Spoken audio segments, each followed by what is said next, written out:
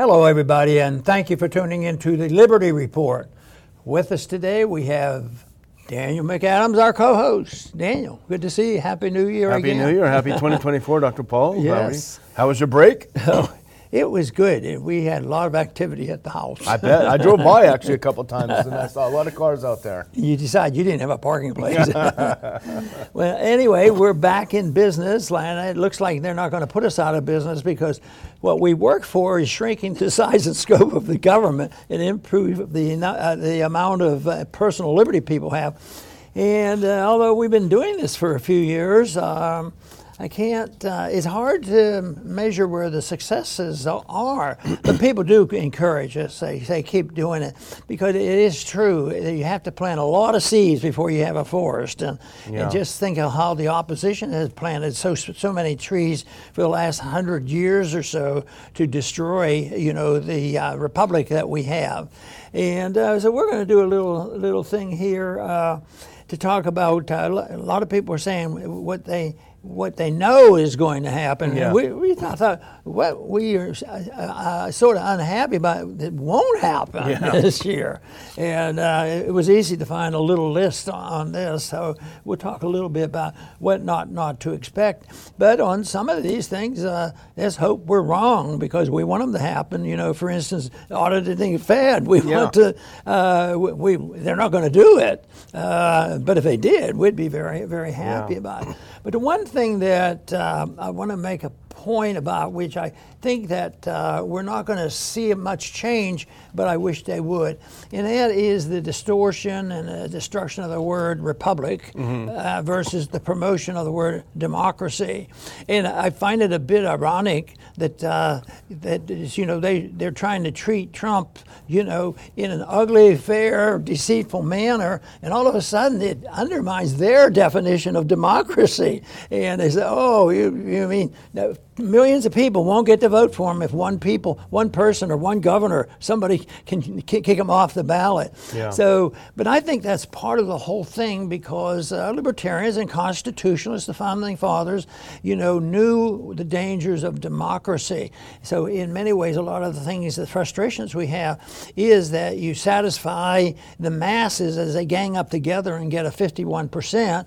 And, I often thought about even the Constitution when it was written. Just think that they had their democracy back then, and they went strictly by the majority vote because there was a discussion about slavery. And if they were more keyed in on personal liberty, it might not have ended up so badly.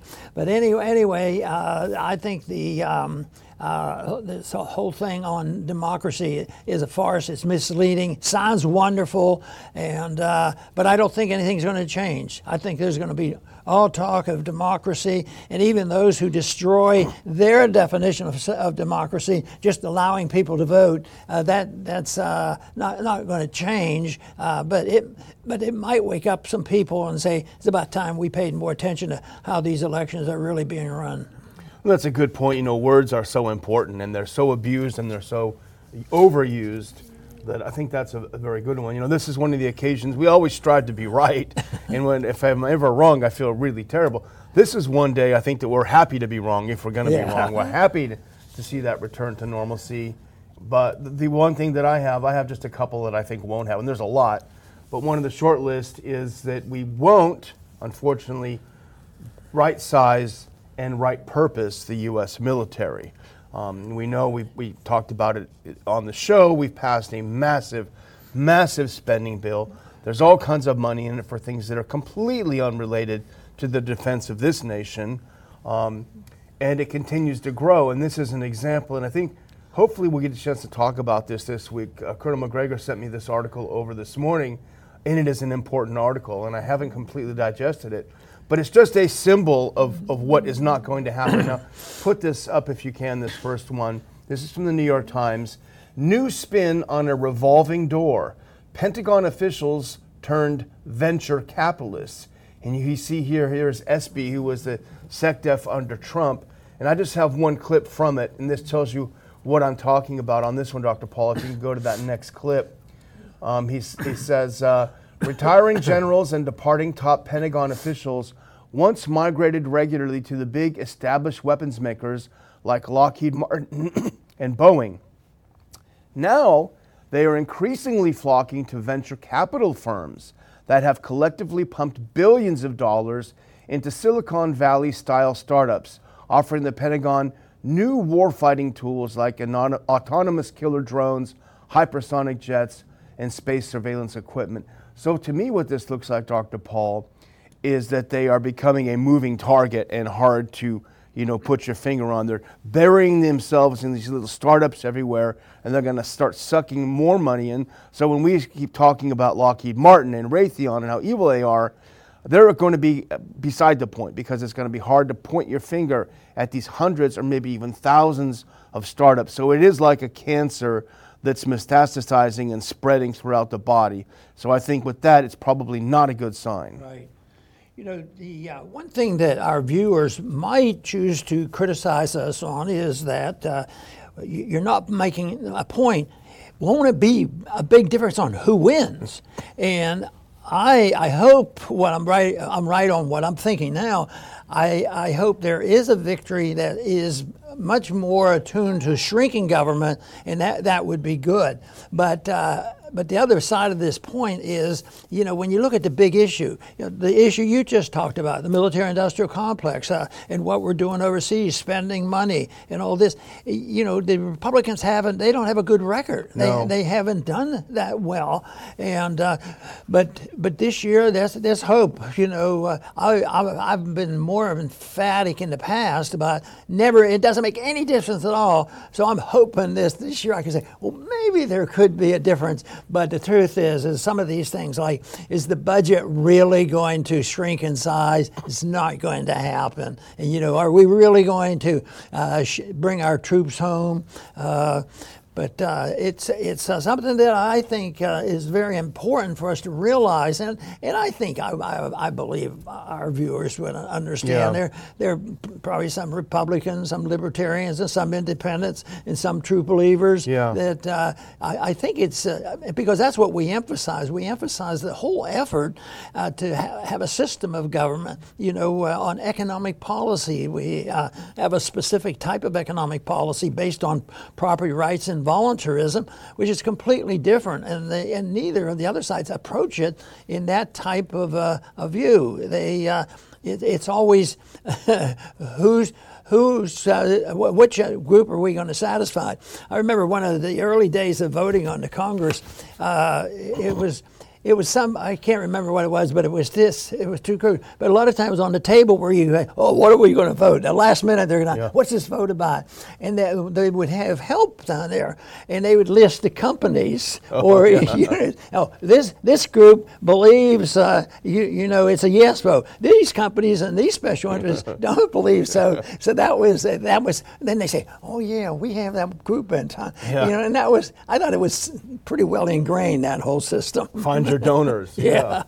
Well, I think on the previous one I was saying, losing the Ukraine war, which is what NATO has done, which is what the U.S. has done, is in the process of doing. They put everything they had into it, and they've not defeated Russia in Ukraine. It's actually, for the rest of us normal people, we think it's terrible. I mean, it exposes them as paper tigers, all sorts of big bad things happening. But for the people like Esper and the others, it's actually a good thing. Losing this is a good thing, because for them, they're spending it we have got to invest even more in new kinds of weapons. And that's why we're starting these new kinds of funds, these new kinds of companies that are going to explore all sorts of new types of things that you have to pour even more money in. So the loss in Ukraine, the defeat of all of these snazzy weapons that we were supposed to have been able to defeat Russia with, the end of all that is actually good news for the military-industrial complex. I think the only bright spot is that we can't let them win. We have to try to win the argument. There you go. The issue of plagiarism has come up, and it'd be nice to think that, there's an election, and that was so egregious. How bad it is. Won't the politician quickly make sure that they don't even come close to it? Well, I think plagiarism is going to stick around. They might become more sophisticated, but they basically steal ideas and especially in the political sense, that they don't come up with anything new. But I think it will be tolerated. That's where the real the crime is. And what happened, when the president of the Harvard College, it came out, she didn't do the right thing on her dissertation. And I thought, she screwed up. She should have been more cautious about it. But it turns out she has 50 things now that she does. So it's a system. But that's only part of it. I think the other part is they have boards of directors to curtail people that get off base, and they don't follow their oath of office or common sense. So they they take it to the board, and the board says, essentially, the way I read it, she can do anything she wants because we handpicked her and we trained her in the whole system. So so I predict they won't clean it. They'll make an effort to clean it up. There may be some improvements, but that whole system is not. It has to, be dismantled, and it's not going to be dismantled. But in a way, whether you're the president of Harvard or whether you're, chairman of a committee in the Congress, they're serving the same function, and that is propagandizing and getting rewards if you're an obedient servant to the military. Yeah. Well, I do think, though, ultimately on the university stuff, the market, what you would say, the market will win and ultimately is winning. I saw a piece, I think it was in Newsweek, I just can't recall where I read it, but talking about how a university degree now is so devalued because it's been so cheapened by the wokeness and all this garbage that's gone into it. So there will emerge some good competition. There already is emerging good competition, young people learning trades and doing things of that nature. So I think ultimately the market will survive, will win. Yeah, well that's a good one. One other thing that I think is going to continue, and we're not going to clean out the prisoners that we shouldn't have in there and sort it out and find the ones that should be there and put them in their place. I mean, when you think of the hoodlums and what's going on our streets and how they beat up people and kill people, and one murderer the other day, I think he had been in and out of prison 7 times in the last couple of days, and then he goes out and they kill somebody. That to me, but there's a lot of people still.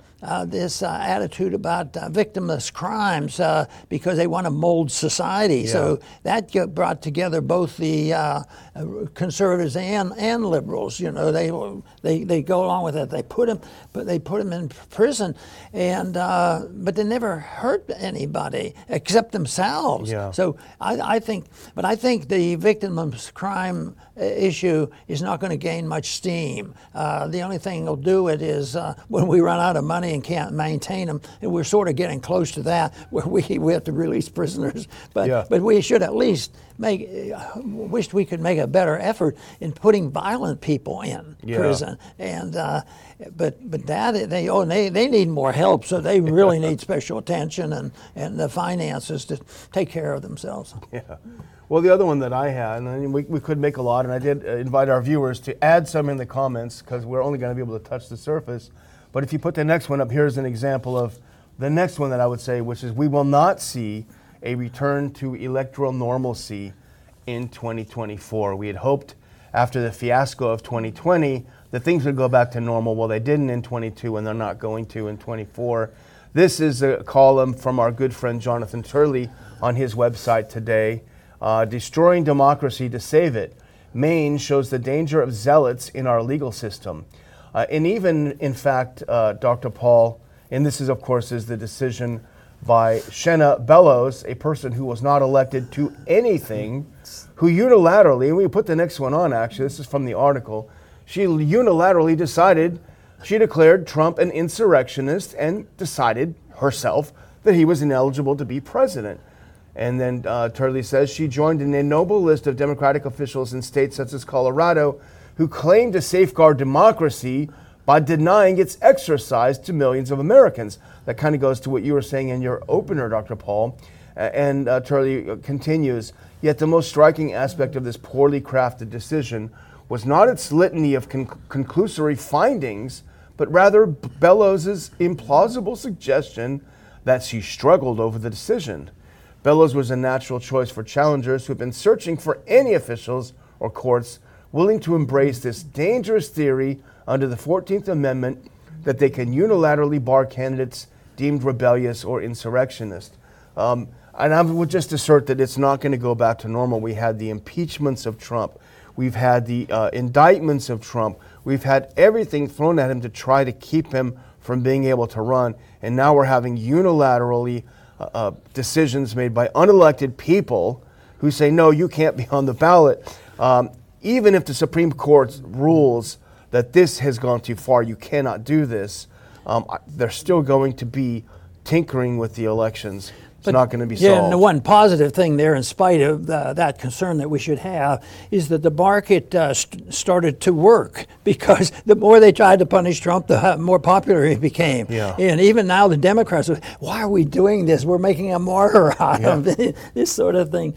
But Bellows was, when you saw her on television talking about how it's like, I am the most important person in the world. She was giddy. Yeah. She was just really, I've conquered the world. So it'd be a shame to see it happen. There's going to continue with this kind of problem, because I think the debate and the contest between nihilism and natural law is going to continue. Nihilism is buried into our system, and it's justified not only about plagiarism, but politically speaking. And you know, it's been known throughout history that politicians have an obligation to lie to the people. It could scare them, you know, and this sort of thing. So I think that's going to continue, even though I think there's going to be more and more people recognize it. And there was a time when natural law was an automatic. You didn't have to say, you didn't have to get a question. What are you talking about, natural law? Well, it's pretty easy. It's been around for a long time. Yeah. Well, I'm basically reached the limit of what I had, Dr. Paul. So if you don't mind, I'm just going to close out with just a couple of thoughts.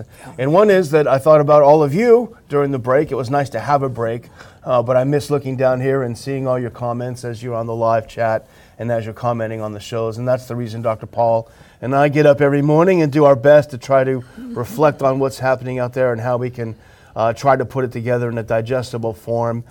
So you're watching the show keeps us here, and I hope that we can grow the channel in 2024. We rely on you, and I want to thank every one of you who participated in the Ron Paul Institute end-of-year fundraising drive. We did very well. We're very happy. We can always use more, however, but thanks to you, we're in pretty good shape. So over to you, Dr. Paul. Very, very good.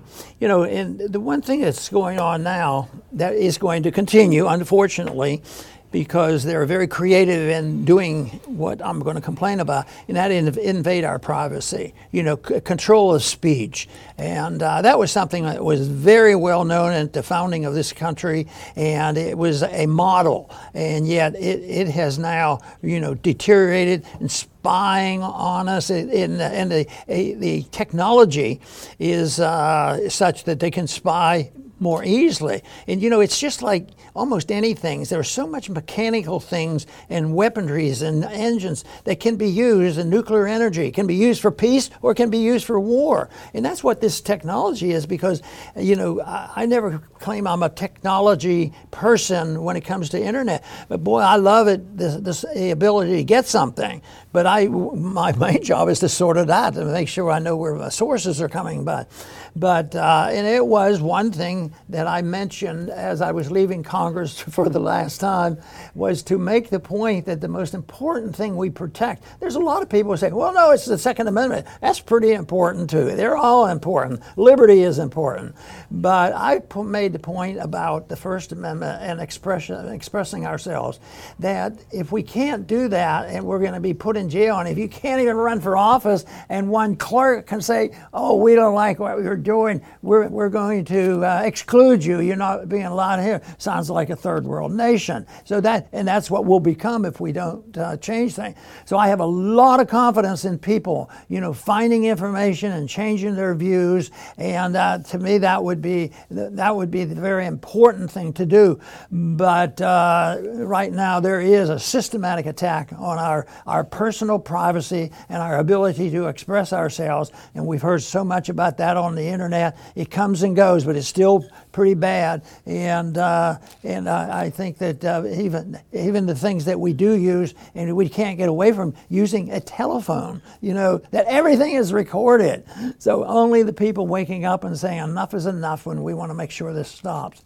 Because protecting liberty, to me, is essential, because that is what people need in order to make their own personal decision. If you want to carry through a system of voluntarism, you have to have correspondence, talking to people and getting along with people, and not people with regulations and taxation and all these controls and recordings of everything you do. So I don't think it should be difficult to understand what personal liberty is all about. Mind your own business, and the government should certainly get out of minding our business, and I think the world would be a lot better place. I want to thank everybody for tuning in today to the Liberty Report. Please come back soon.